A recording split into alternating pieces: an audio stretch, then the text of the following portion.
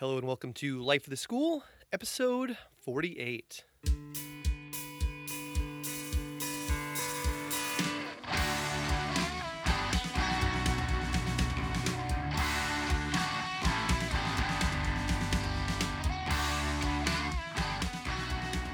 Hello, my name is Aaron Matthew, and I'm a biology teacher from Acton-Boxborough Regional High School in Acton, Massachusetts. Each episode of Life of the School, I like to sit down with a fellow life science teacher and ask them how'd they get in the classroom, what are they currently working on, and what are their hopes for the future. In this episode, I sit down with Tom Martinez. Tom is an AP Biology and Biotechnology teacher at Glenbard High School in Lombard, Illinois. Throughout his long career, Tom has worked to bring a wide variety of research opportunities and connections to his students. These include working with the BioBuilder synthetic biology curriculum, working with Barcoding Life's Matrix program, and presenting his work with students on prospecting anti-cancer drugs from marine animals in England and Sweden. Tom has also led BioBuilder After School Club, where he has traveled and presented their projects at the BioBuilder Club Summit in Cambridge, Massachusetts. This upcoming summer, Tom will be leading a workshop on synthetic biology at the Baxter Center for Education from July 31st to August 2nd at the Northwestern University Evanston campus. Welcome, Tom. Thank you. Good morning. Good morning. Yeah, thank you for joining me here on the waning weekends of your school year. We were just talking beforehand about the joys of snow days and making snow days up. So do you go back? You're going to go back. We're recording the last week of May, and you're going to be going back for, is it a full day you have to go back for? No, we get out at noon on Tuesday. Yeah, so we have a 3-day weekend, and you go back for a half a day. Right. Because seat time is the most important thing when it comes to education. Absolutely. So, but yeah, I'm glad we could hook up before the summer gets rolling. I imagine you've got large plans for the summer, as you usually do, traveling in various places and doing various things. But Absolutely. thanks for joining. We were just face to face like about a month and a half ago in Cambridge, weren't we? Yes. Yeah, you make that trek out every year. We do. I don't know how you manage to do that. Well, it's always an adventure. Yeah. We missed our flight back to Chicago due to traffic Oh, yeah. in Boston, and we had to stay the night. So So you were trying to get from Cambridge. I think I remember you telling me we were in Cambridge at Lab Central, and you had to get to Logan Airport, which I think like as the crow flies, it's like, I don't know, maybe 2.5 miles that we had to go. But probably took you like an hour and a half. yes, I left an hour and 22-minute time period, and it took us an hour and 5 minutes. Yeah, and then there's no way you get through that giant security maze at Logan once you get there. No, it was terrible. Yeah. I'm always baffled when I get to Logan. It doesn't matter what time you get there. Sure. And now that I've had the chance to fly and do some PD around the country, and I go to various airports and I look at the various security, I have been at Logan Airport at like 5:20 in the morning on like a Saturday, and I swear they have like extras waiting to stand in line. Yes. Oh yeah, it's packed. It is a giant airport the volume of that airport is really staggering for its size. So Absolutely. yeah. So well, I'm glad you guys got out, and yeah, we always have that adventure of how many days you're coming out, and you're Sure. like your kids are always presenting at the BioBuilder final assembly there, and then like you're like, all right, we can't have cake, we gotta go. Right. But yeah, it's always good to see you. It's one of those guarantees I get to see you a couple times a year or at least that one time a year, and talk to you on conference calls sometimes as well. All right, we could talk BioBuilder and final assembly and airport stuff all morning, but I like to get into the first question I like to ask everybody, which is something I don't actually think I know from you, even though we've spoken a lot of times over the years. How did you become a science teacher? What led you into the classroom? Well, originally I was hoping to become an architect, and my story goes back to childhood. I'm an extremely ADHD person. I was medicated and very interesting childhood. But I've always been a person who's very personable, and I'm also a very hands-on visual type person. And so, what really caught my eye in my schooling was art. And so, um, I was actually an art major to start with a biology minor, and I had no intentions at all of being a teacher until I met my wife. She told me that I had the personality to do this, and I'd be really good at it. And I was surprised because I really didn't enjoy school all that much. I enjoyed the hands-on component, and so what I find is that art and biology are very, very similar in my mind, Mhm. visually and also kinetically. And so uh, my entire career has been spent um, trying to enhance student learning with hands-on because that's how I learn best, and I think that's how kids learn best. And so um, it was kind of this pathway that was very convoluted, and so I taught art for a year and then I didn't like it. I like doing art, but I don't like teaching it. So I just went back to school and got a biology major and started teaching bio. So the first time you went through, you minored in bio, so you had some of that coursework, Yes, but not enough to go and teach. Or did you also have to correct. get a teaching certificate specifically for biology? Or Right, back right. then, was there just like a generic, like you can teach certificate kind of thing, or do you have to get it specifically for biology? It wasn't a specific deal. It was more of a how many hours do you have in certain fields of science? Mm. And so I didn't have to get a BS Hmm.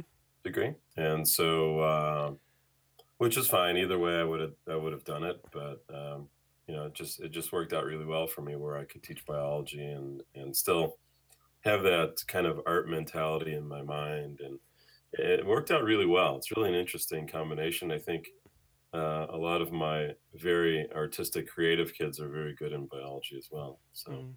yeah, Yeah, I know. I definitely see that in their notebooks or in labs or stuff like that. You get the kids who have these very very detailed drawings of either lab setups or uh, just other drawings that are related to what they're working on. And sure.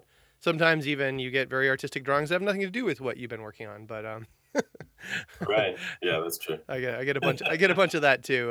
Yeah.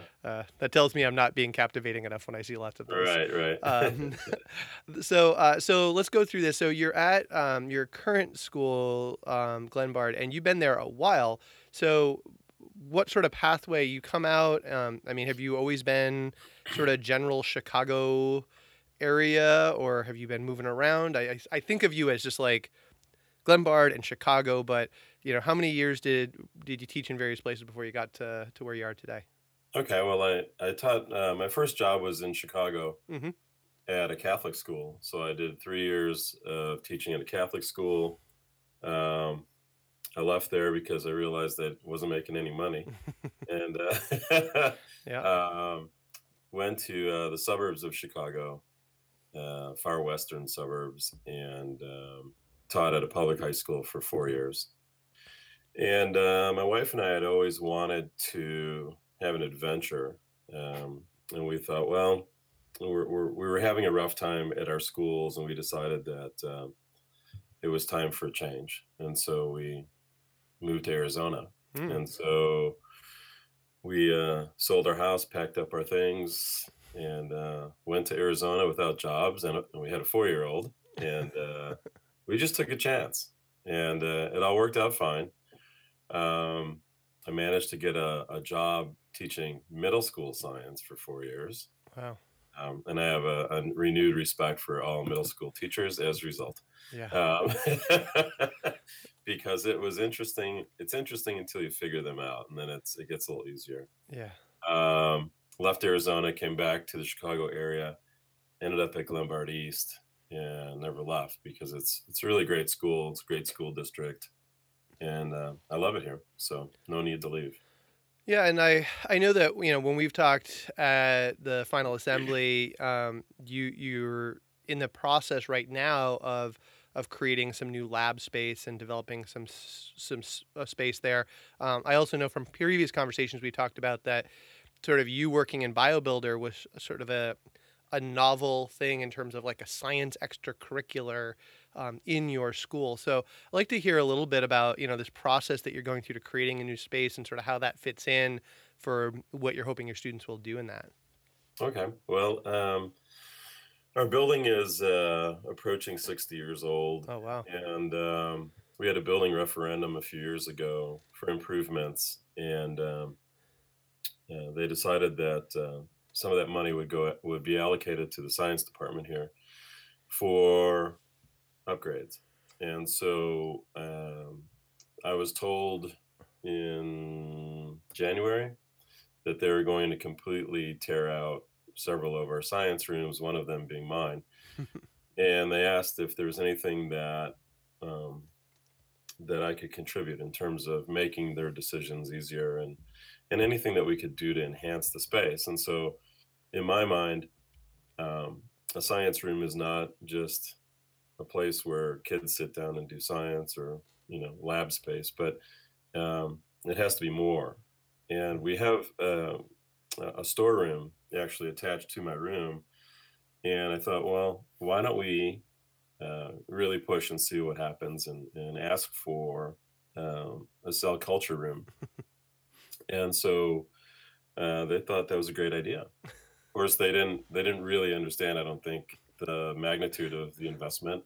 Yeah. Um, but I do have a mentor, Tom Tubon, who works at Madison Technical College in Wisconsin. He came down and visited with our building reps and said, in a perfect world, the lab space should look like this. And they're like, wow, we can do that.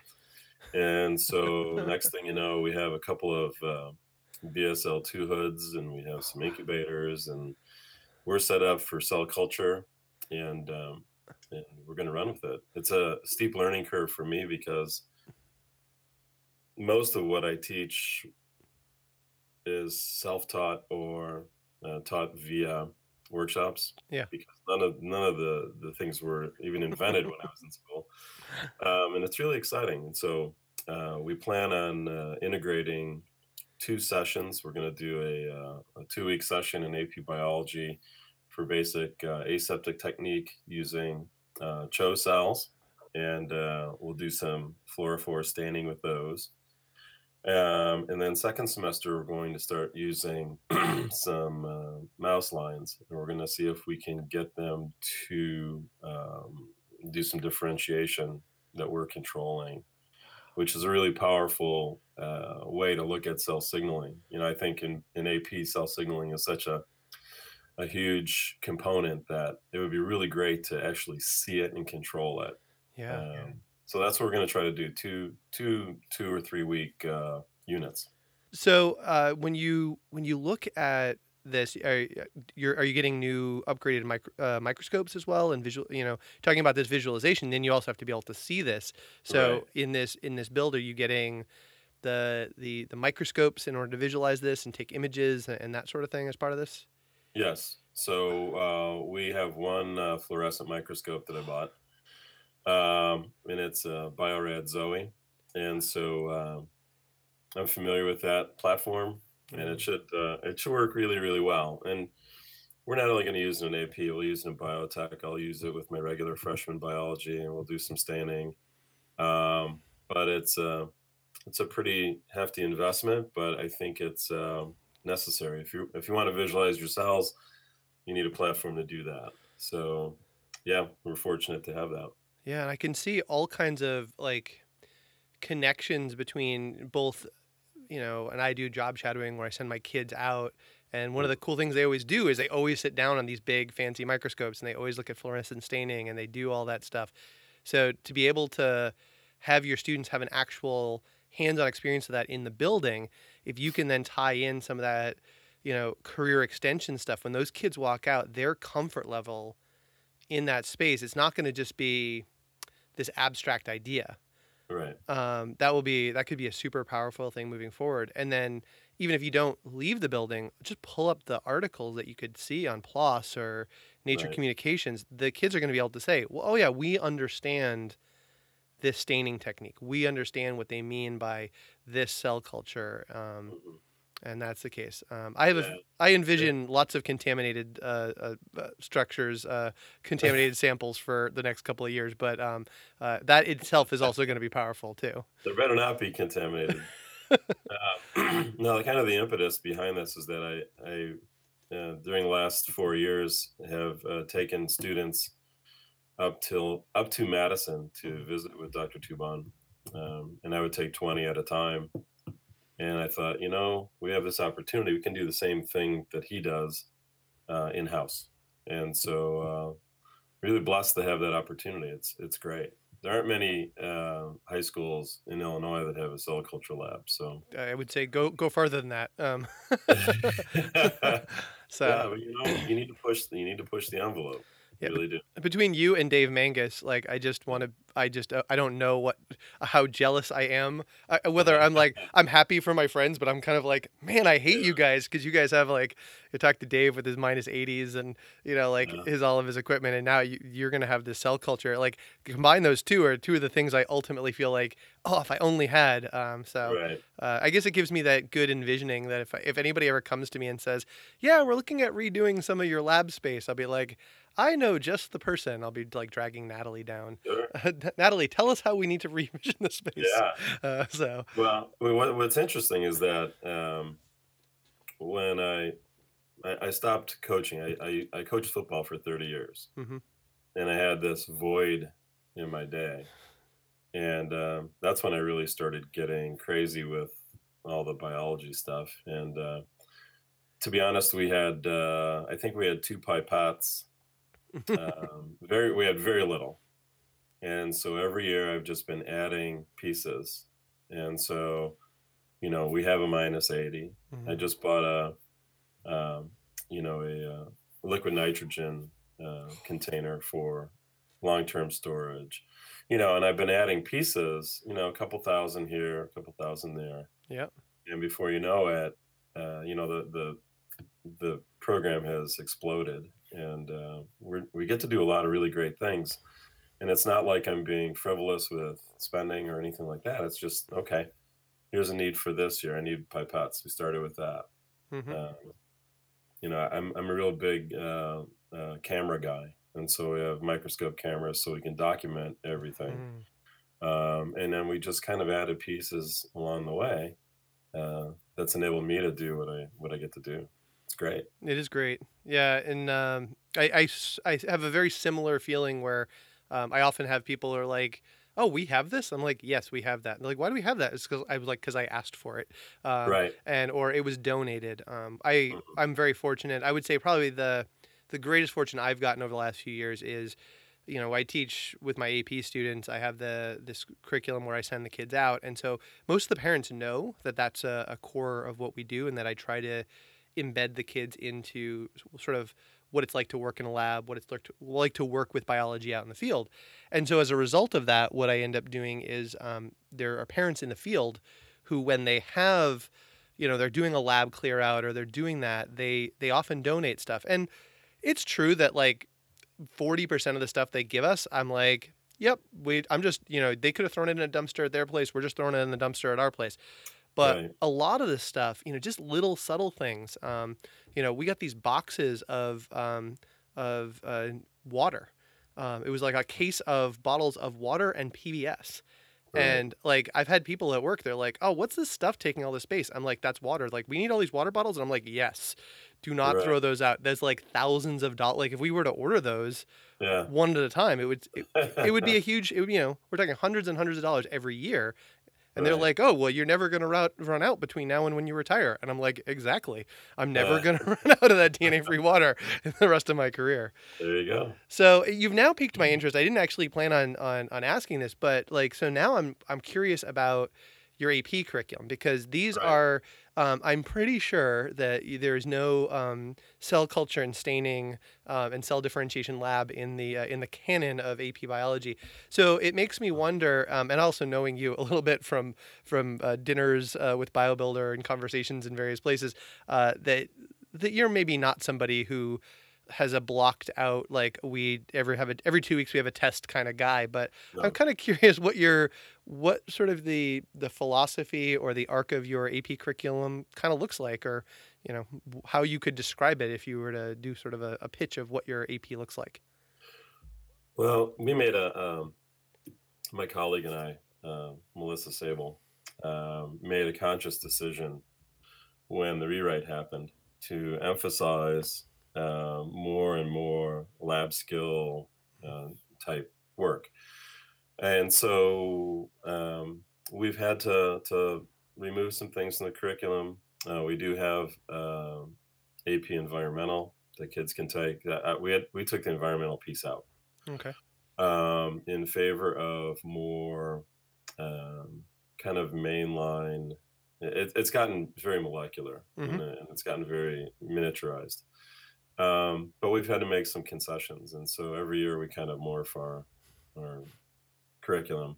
But we try to do as much biology as we can, and so whether it's designing experiments with mini posters and peer review, we do microfluidic devices. We do all Wow. kinds of things. And it seems to an outsider that it's kind of like a piecemeal approach. But I learned very early that, and I was very much influenced by BSCS Blue, Hmm. where you have a concept and then you surround it with experience. And so we'll take a concept and we might surround that concept with 5 or 6 different experiences, many of which are hands-on. Hmm.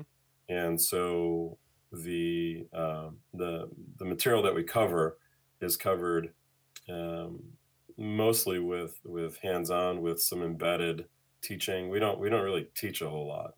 We don't want to tip our hand. We want the kids to have that aha moment, and so we don't bury them with sit and get. We are up and moving all the time, and it fits our clientele really well.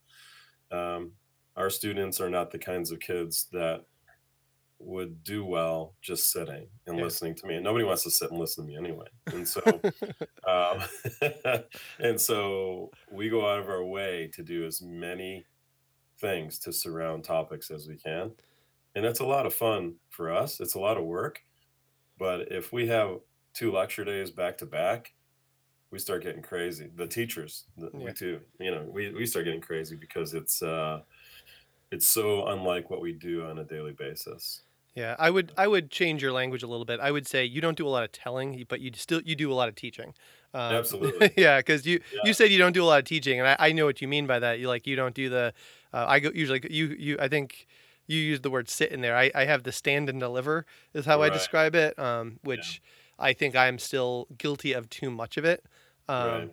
But and that's a direction that I've gotten completely out of it in a couple of my classes, but I feel like AP is the one where when I sit back and reflect on it, I try to do some similar to what you're doing, but I do feel like I'm Mhm. still very rooted and unlike you, my clientele handles it. Like Sure. if I stood in front of them and told stories and asked them questions and engaged them, generally speaking, I have a very compliant population and Right, they just take it and they do very well with it, which is right, it's actually bad for me sure. because when you're successful doing that, they don't push you to change.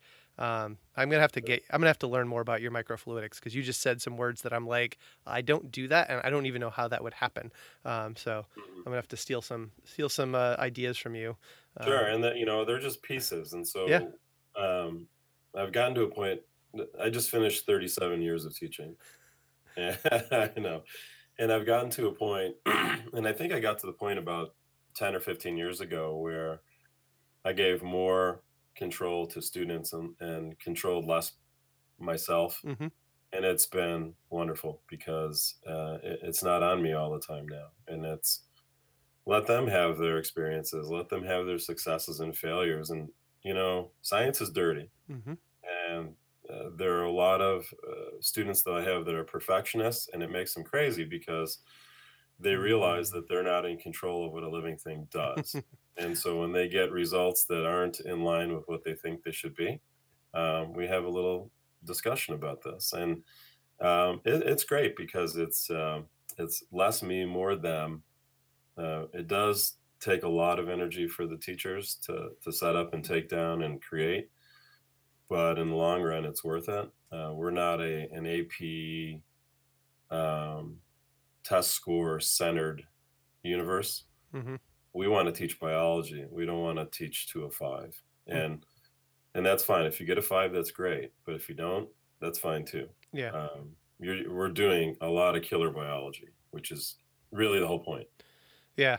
Yeah. I think that, again, the culture of the school, Right. is for me, I find is something that I'm trying to work around a little bit. Um, Mhm. I think if I stood up and I said we don't care what the AP scores are, certainly would have a bunch of people who would nod and smile and say all of that.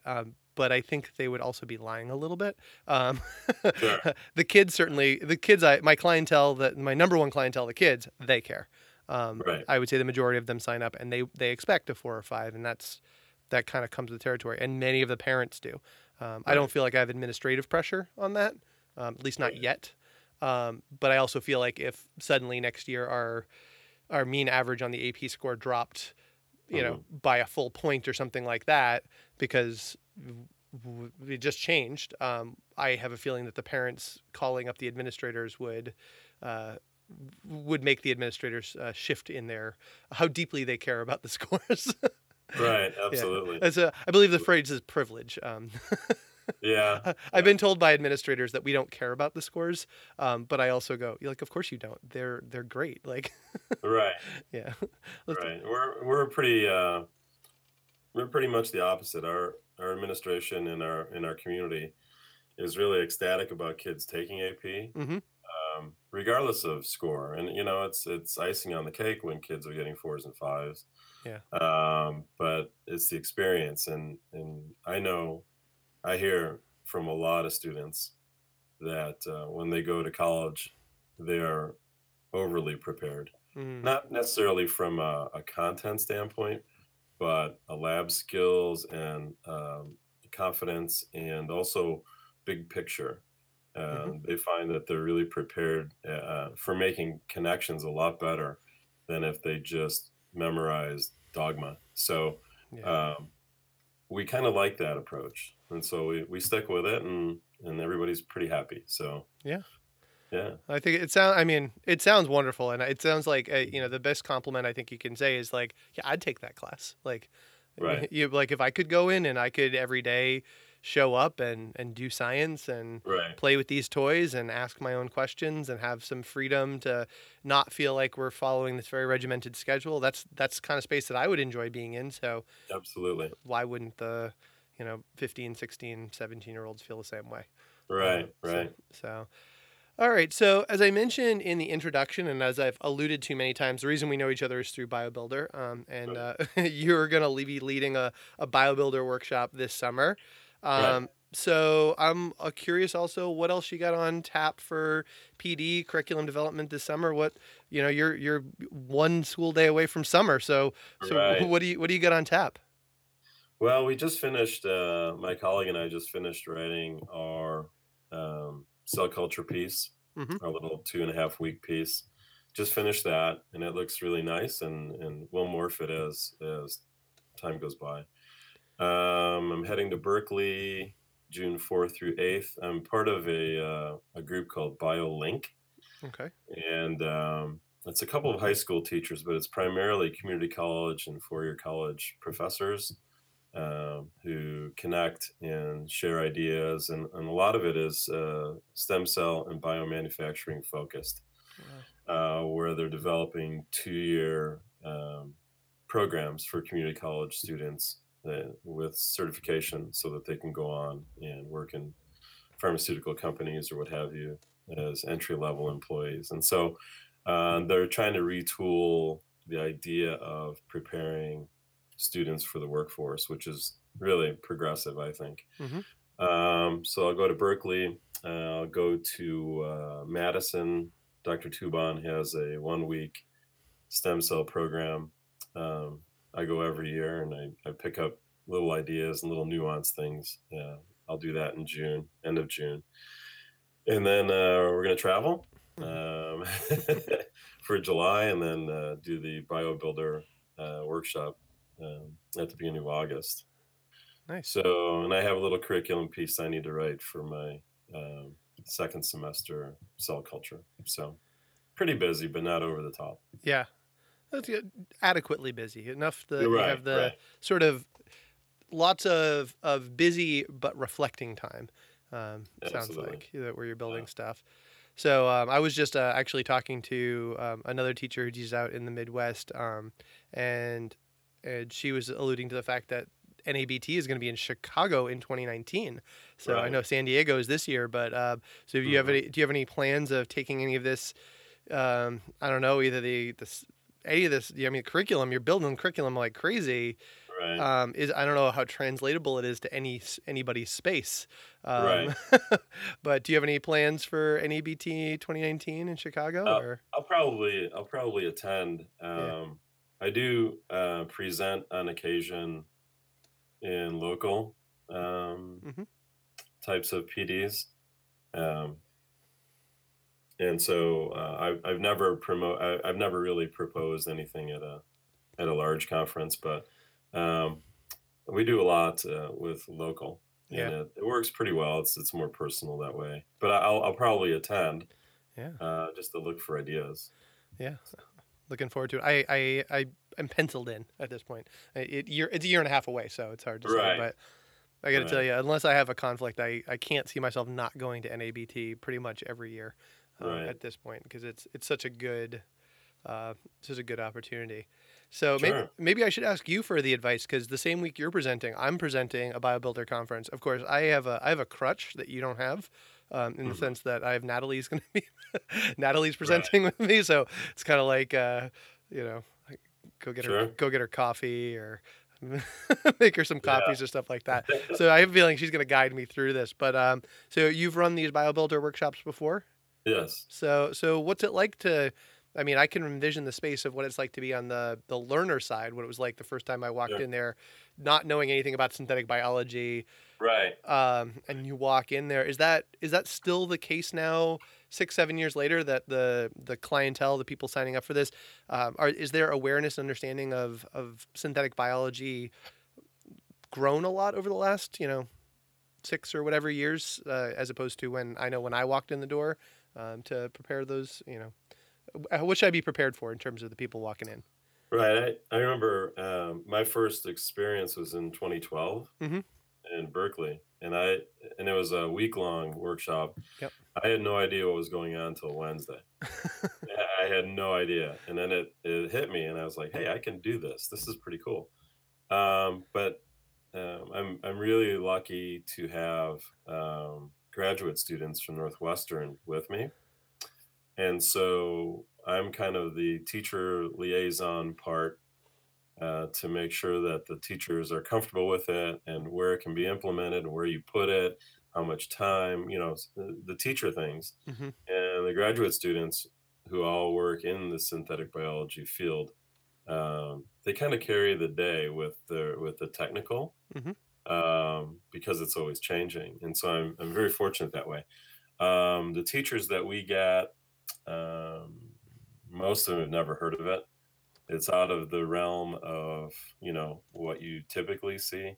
And I think there needs to be a little bit of a kind of a change. I still see teachers reliant on books, Mm-hmm. and many of the books are antiquated, and we're still doing science that was done 250 years ago, Yeah. which is great for background, but it's not what's really going on now. And so um, the synthetic biology is a departure from the norm.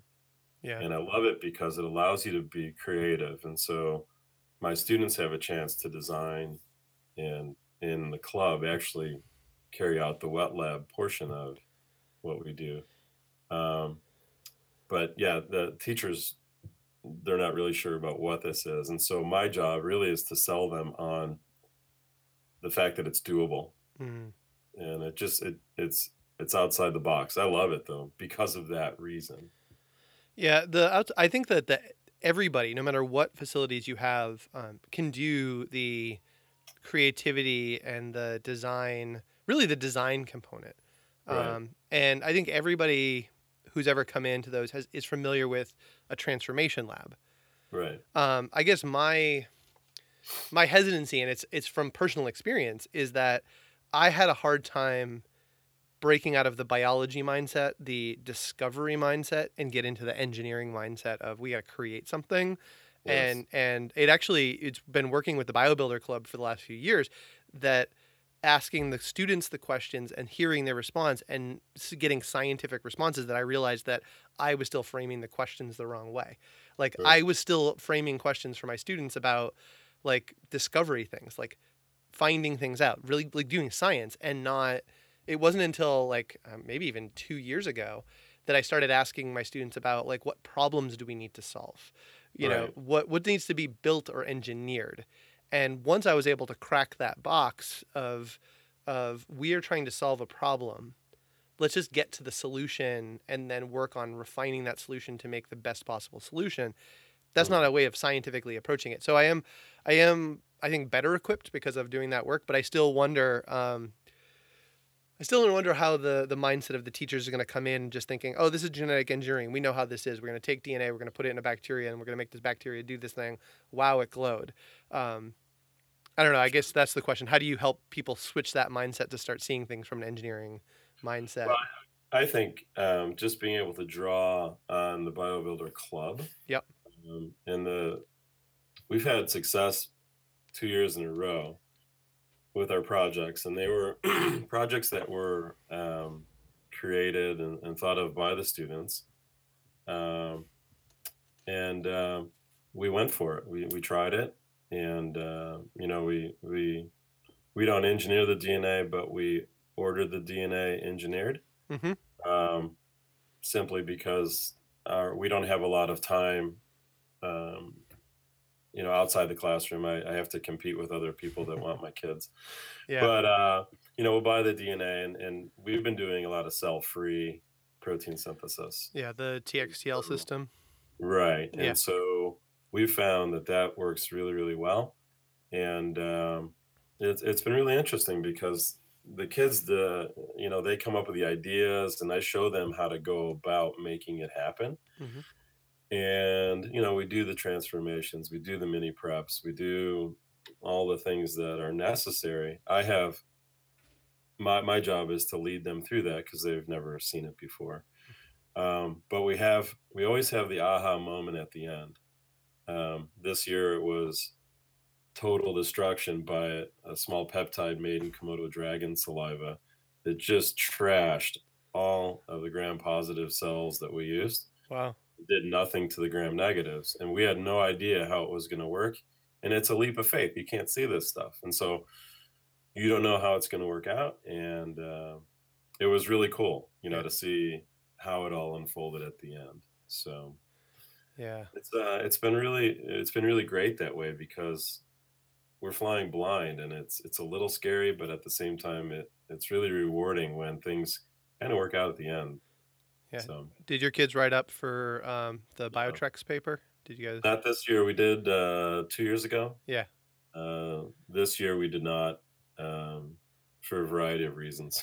The timing didn't work out great for you guys either. Right, and it takes a long time to do the edits and Yeah. all that. It was a great experience to do the Biotreks, and I might consider doing it again, Yeah. but it just adds a lot more to my day. Yeah. So I was yesterday, we were just, I remember 2 days ago, we were just doing our final edits because the drafts were due. And I right, feel like my kids ended up going, we started down that lab process, and I sort of gave them the option. I was like, well, we can write up sort of our design to this point and submit it, or we could toil around in lab stuff and see how far we can get in there. And this group of kids really decided they wanted to write up what they did. They wanted to reflect on the work that they did and write it up, and then and sort of see it to the fruition to the end of that paper piece, um, as opposed to doing a transformation or doing the next mhm, test or doing, continuing to do the design piece, but to stop and right, reflect and do that. And that also reflected a little bit of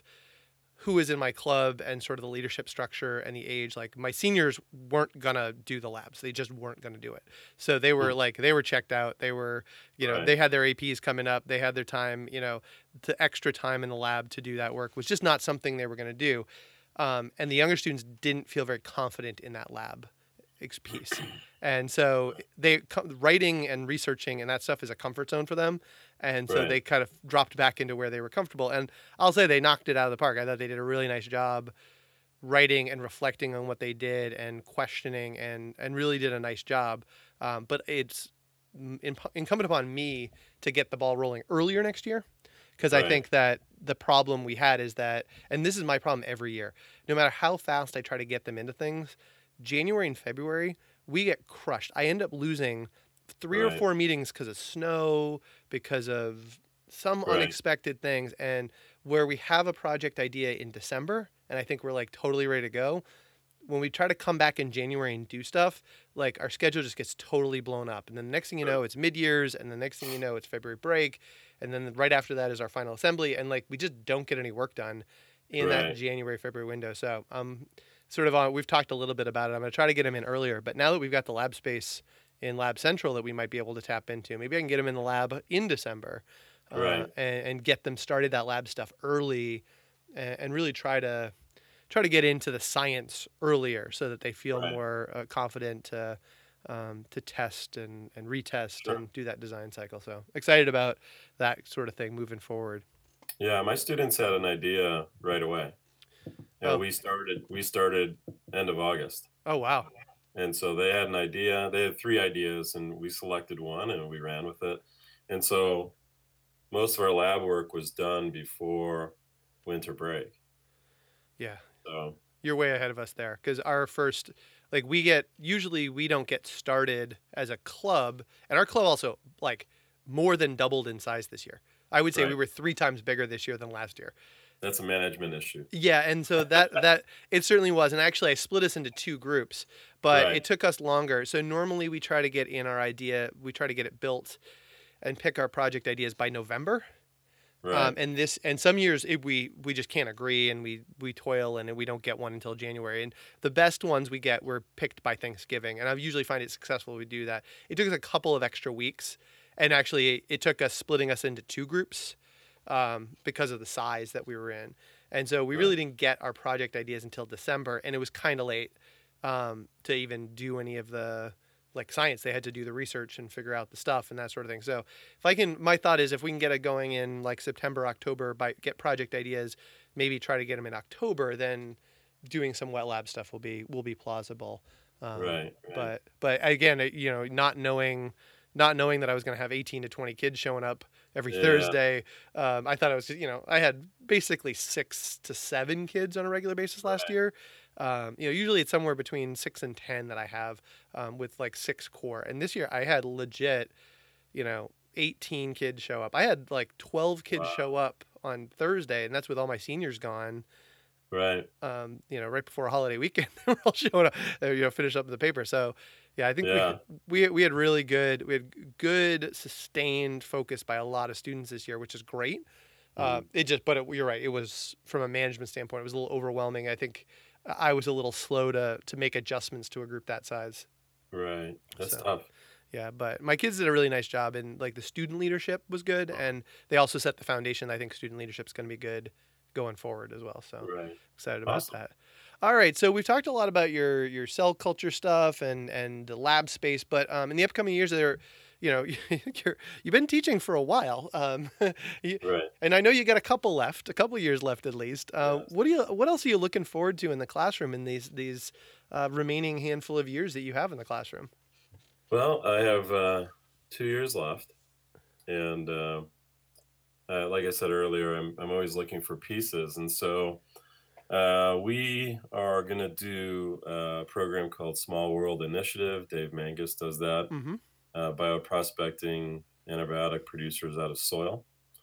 And so that is going to be, I'm actually going to put that as a centerpiece for my biotech curriculum. Mm-hmm. So that's kind of exciting. I'm also very into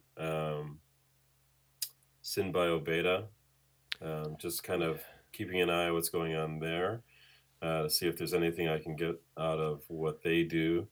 And also, I don't know if you're familiar with the Allen Center in Seattle.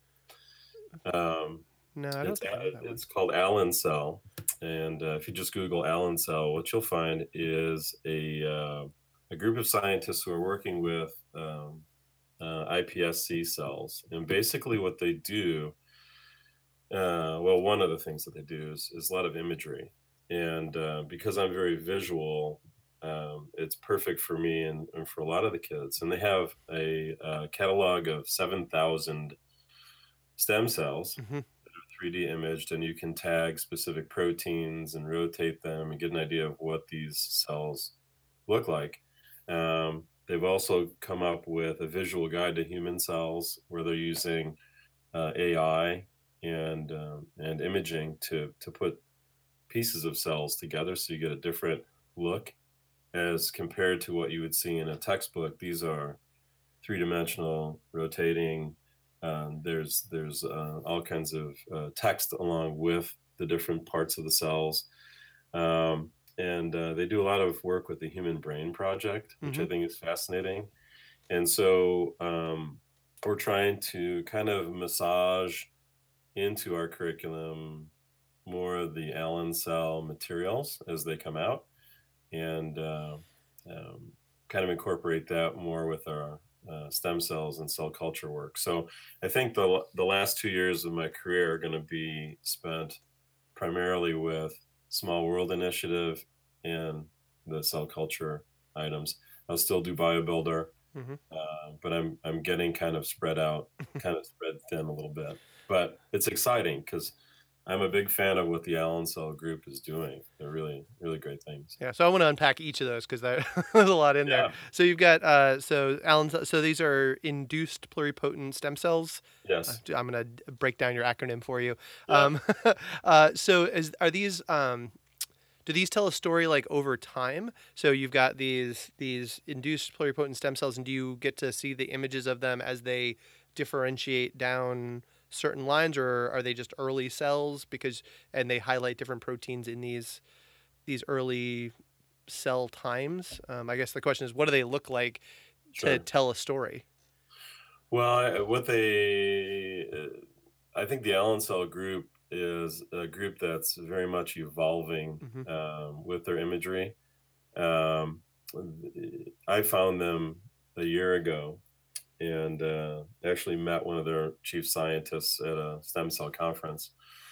And most of what they're doing is imagery at Hmm. this point, although they're heavily involved with some new projects that they're working with, um, drug effects on cells, and you can see morphological changes with those cells as a result of drugs. Um, they're working a lot with the mapping the human brain, which I find really fascinating. There isn't anything, um, as far as I know, they may be working on something new regarding morphological changes over time, but I haven't found it yet. Yeah. Well, even if they do like drugs before and after, Right. there's a story to be told there. Like Yes. these are images of the cell, before a stimulus. These are images of a cell after a stimulus. Right. What what is the stimulus doing?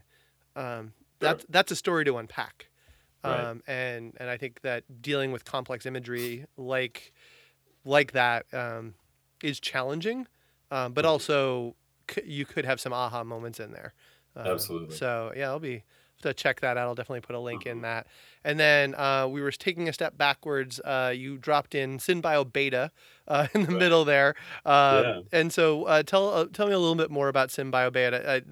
I feel like I know what that is, but Right. honestly, the number of things that I know that have SynBio and the word beta in Right. them is pretty broad. So my mind went to a couple of different places. I'm not sure I know exactly what that is.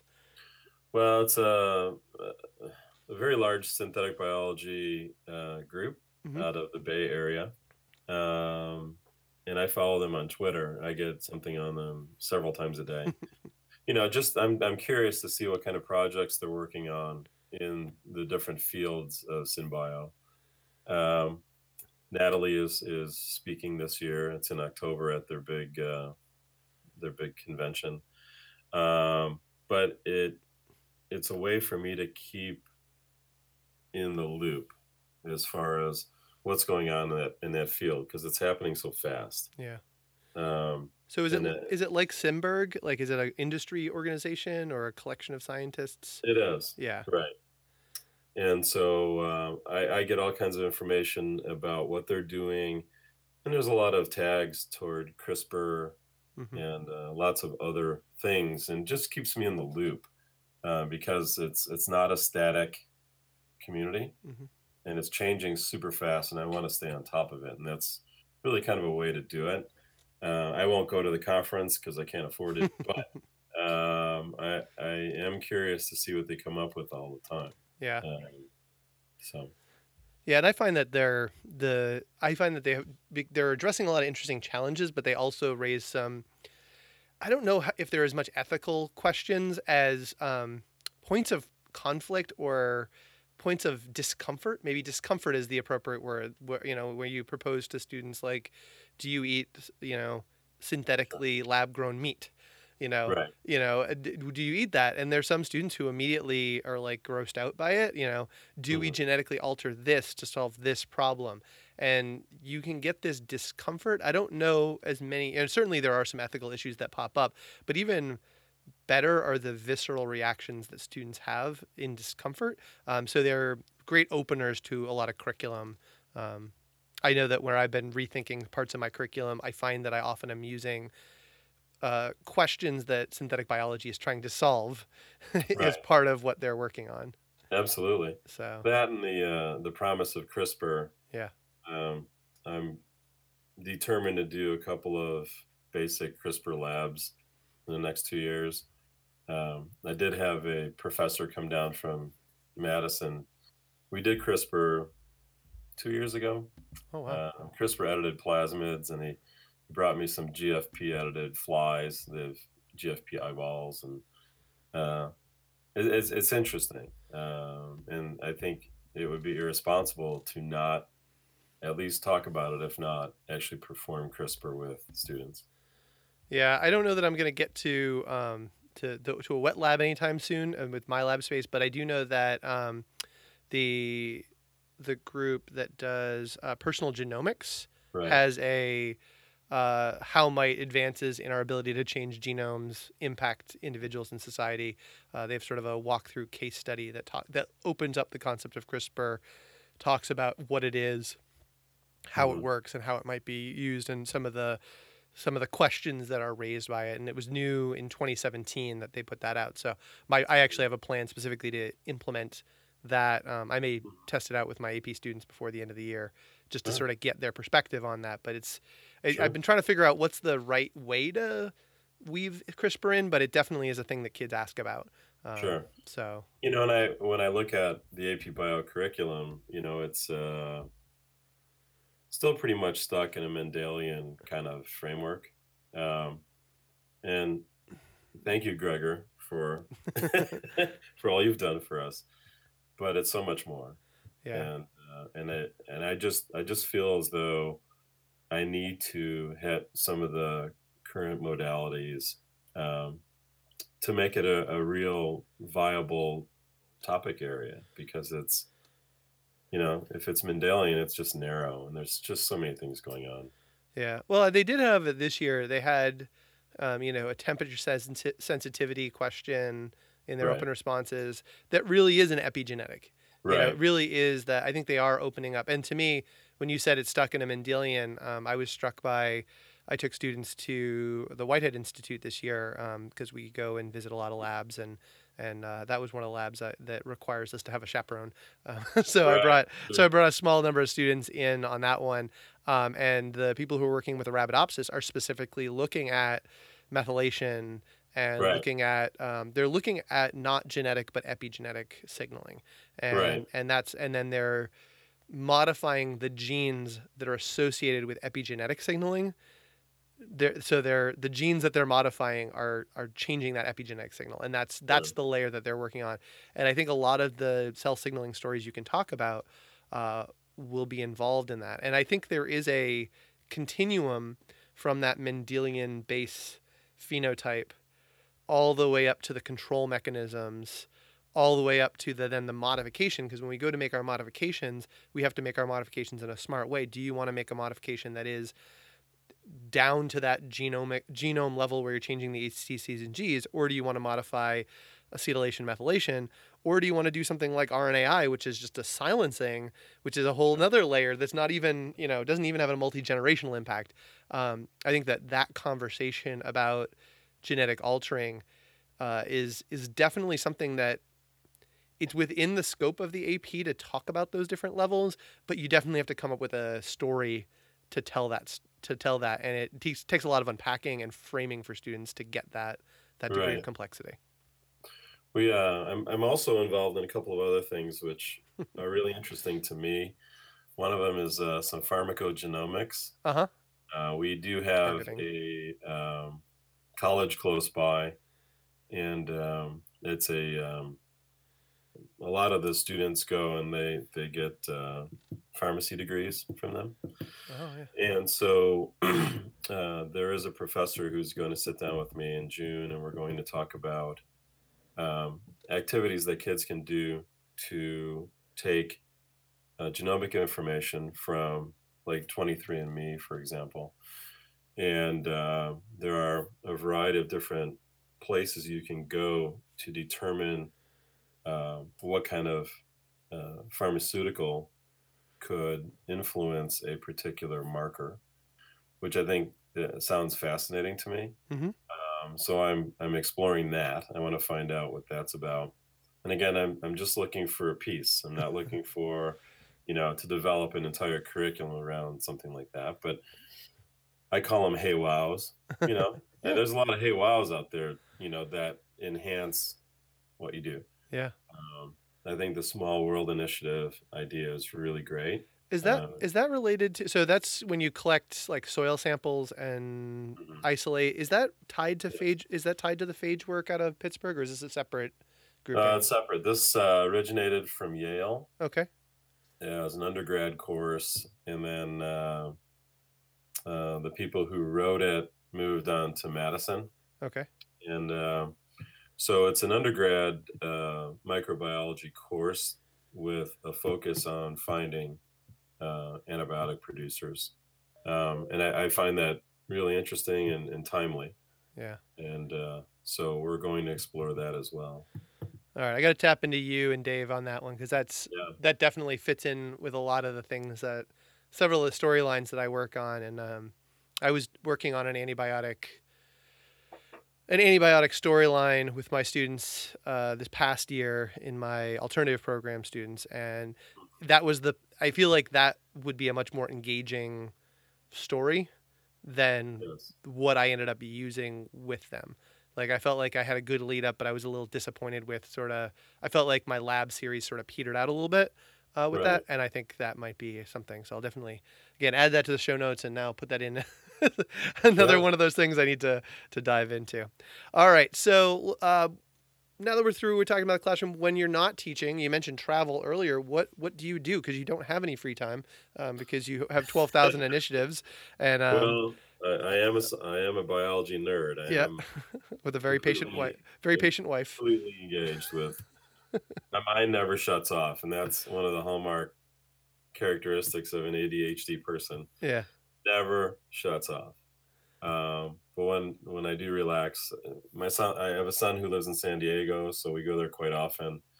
Uh, I like to bike and I like to run. Hmm. However, my recovery time for running is expanding, so biking's a little more friendly to my body. Hmm. Um, but that's what I do.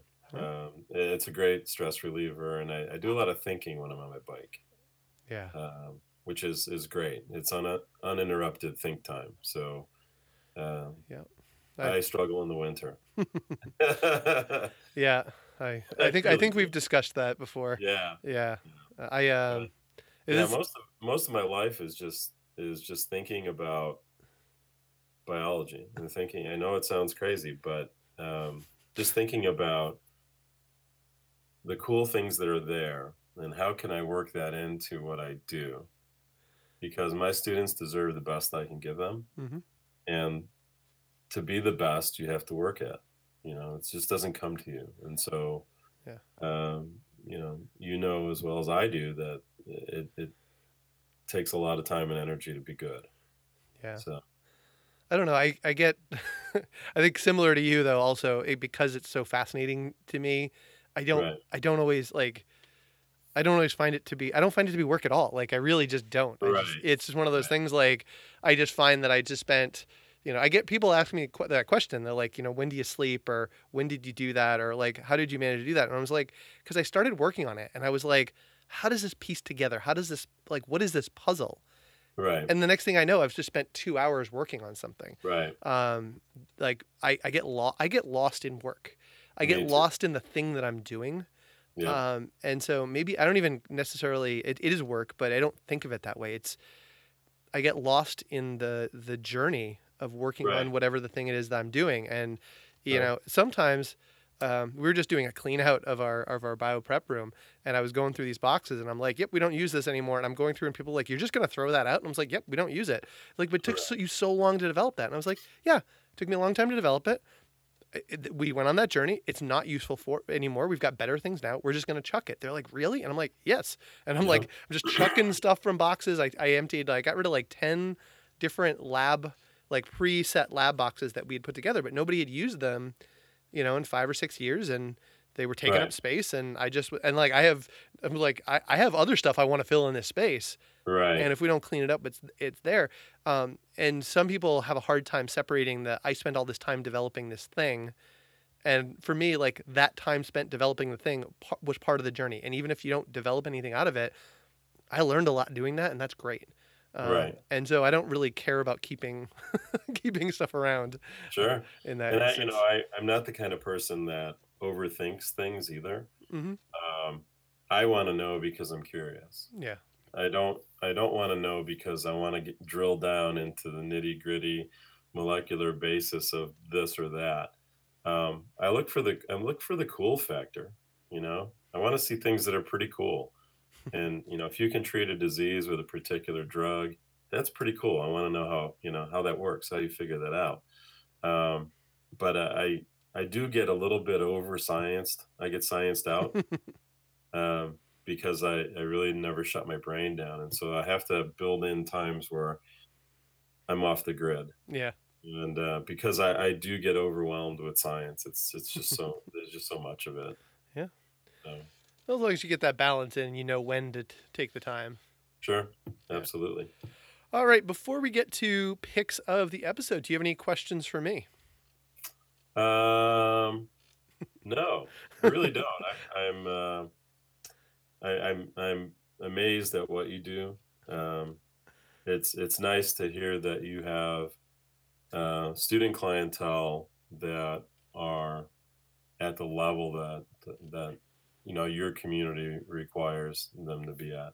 Yeah. Um, And you've seen those. You've seen them. You've seen them yes, and present, and it's a double-edged sword yeah. sometimes, but I'm really impressed with your kids and what you do with them, and I'm kind of envious um, not having access to all the things that you have in the Boston area.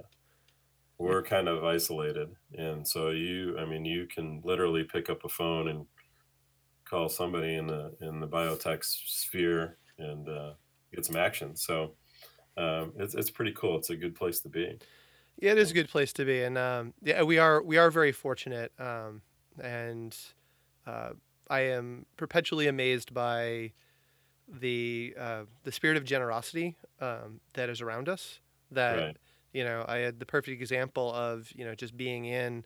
I had a student this year who came to me early in the year, and she had read George Church's book that had just came out about the woolly mammoth, and then had right, went and saw him, and like got it signed, and sort of shook hands with him and had a picture taken. And I do a job shadowing project, and she said, "I'd really like to go to the George Church lab." And I was like, "Okay, sure." So would I. And so she's like, "What do I do?" And I was like, "Well, send them an email." And she said, "The worst case scenario, they'll say no." right. And so she sent them an email, and she sent George Church an email because she had just met him like a couple Yep. weeks before at a thing, and she said, "I met you at this thing, and I was really impressed, and I really enjoyed your book. I'm wondering if I could go in." And they're like, "Sure." And she got to spend 6 hours in George Church's lab shadowing people who work in the lab and work on the woolly mammoth, and she saw the woolly mammoth cells and that sort of thing. And she stood Right. up and did her job shadowing presentation this past week. And the kids in the room, you could tell, were like, "Oh my God, like you did this person who we've read about, and we've heard of this guy." And I was like, I knew the story. I'm like, "So how did you get this like space in this lab?" And she's like, "Well, I sent him an email and asked." And I was like, Right. "It's that simple." Yep. Like I said, the worst thing that'll happen is that they'll ignore your email and you won't hear back. And Sure. you have lost nothing but the, maybe half hour to an hour it took you to craft a really nice email. That's the only thing you lose by sending that email and getting Yep. and not getting a response. Um, and then a lot of times when you send things off, like I send off to a handful of professors to set things up, and a lot of times what they'll say is, "No, I can't do this, but you should check with this colleague or this colleague who may Right. have this space." Right. That's oftentimes how I make my connections to find places for students to visit labs and that sort of thing. So, yeah, Yes. we are very fortunate, and I will say that the biology community, and while you will encounter your occasional pompous jerk here or there in any Right. field, I cannot say enough positive things about the academic community and the support for high school students in the Right. area to visit like both industry and university labs in this area. So, I agree. very Same on fortunate. this end. Yeah. Yeah. Yep. All right, so we are on to picks of the episode. So, Tom, Okay. what is your pick? So I actually have 3 picks. Is that legal? Yeah, but it's now the trend. Apparently, it's Okay. go ahead. So one pick is something that grabbed my attention recently was work being done at University of Chicago by Dr. Jack Gilbert on microbiome. Unbelievable stuff.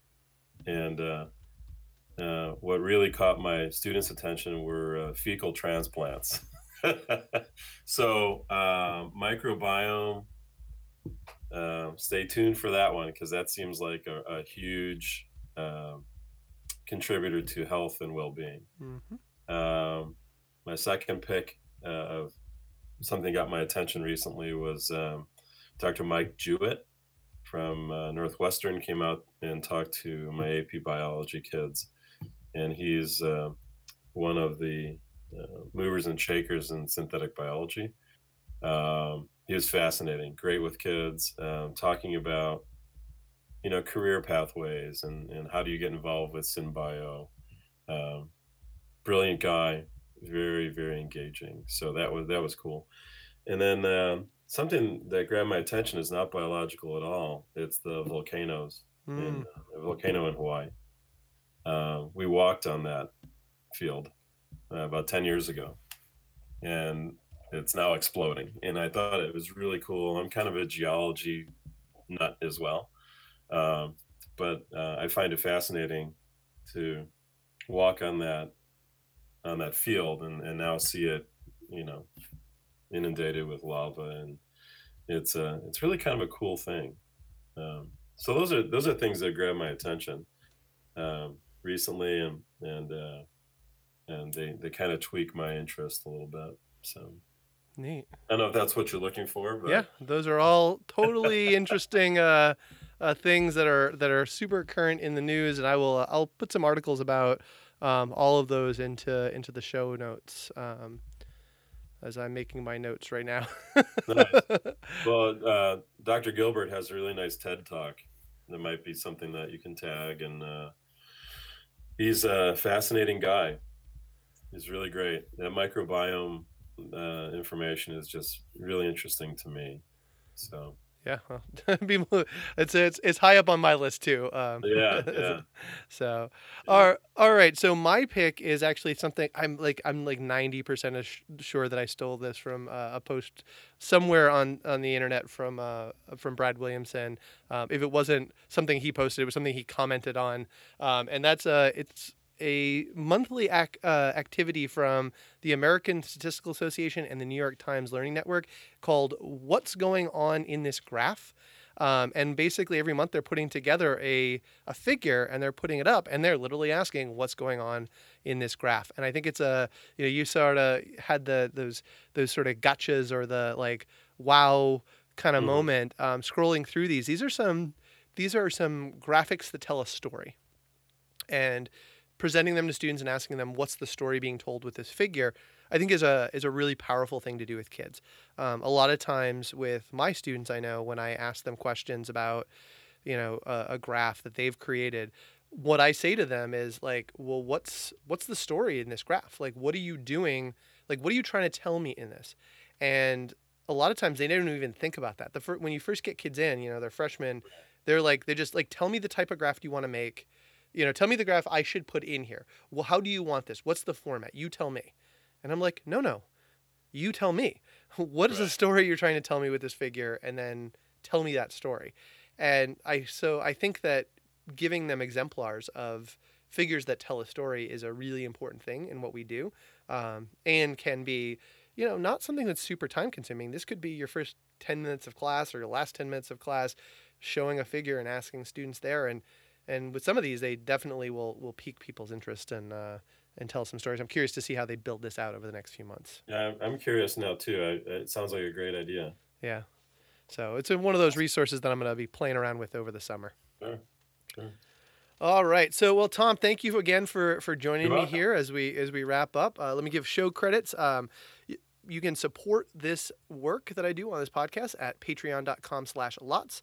I invite Patreons into a Slack community where the work of myself and John Darko and David Knufke post. And I also put my episodes up there a little bit early, a little ahead of when they get out on most podcatchers. And you can hear music from this, and every episode is by X Magicians and Jake Jenkins, and I have a link to that also in my show notes. And you can get show notes both on the Patreon page as well as lifeoftheschool.org. You can follow me at Mr. Matthew Tweets or at Life of the School, and you can follow Tom at Tom G. Mart as well. I'll tag him when I send this out. All right, thanks again, Tom, for joining me. I'm sure we'll touch base, and I may send you some questions via email to about what I need to build in my curriculum getting ready for next year. Sounds great. All right, thanks everybody for joining me, and I will talk to everybody soon.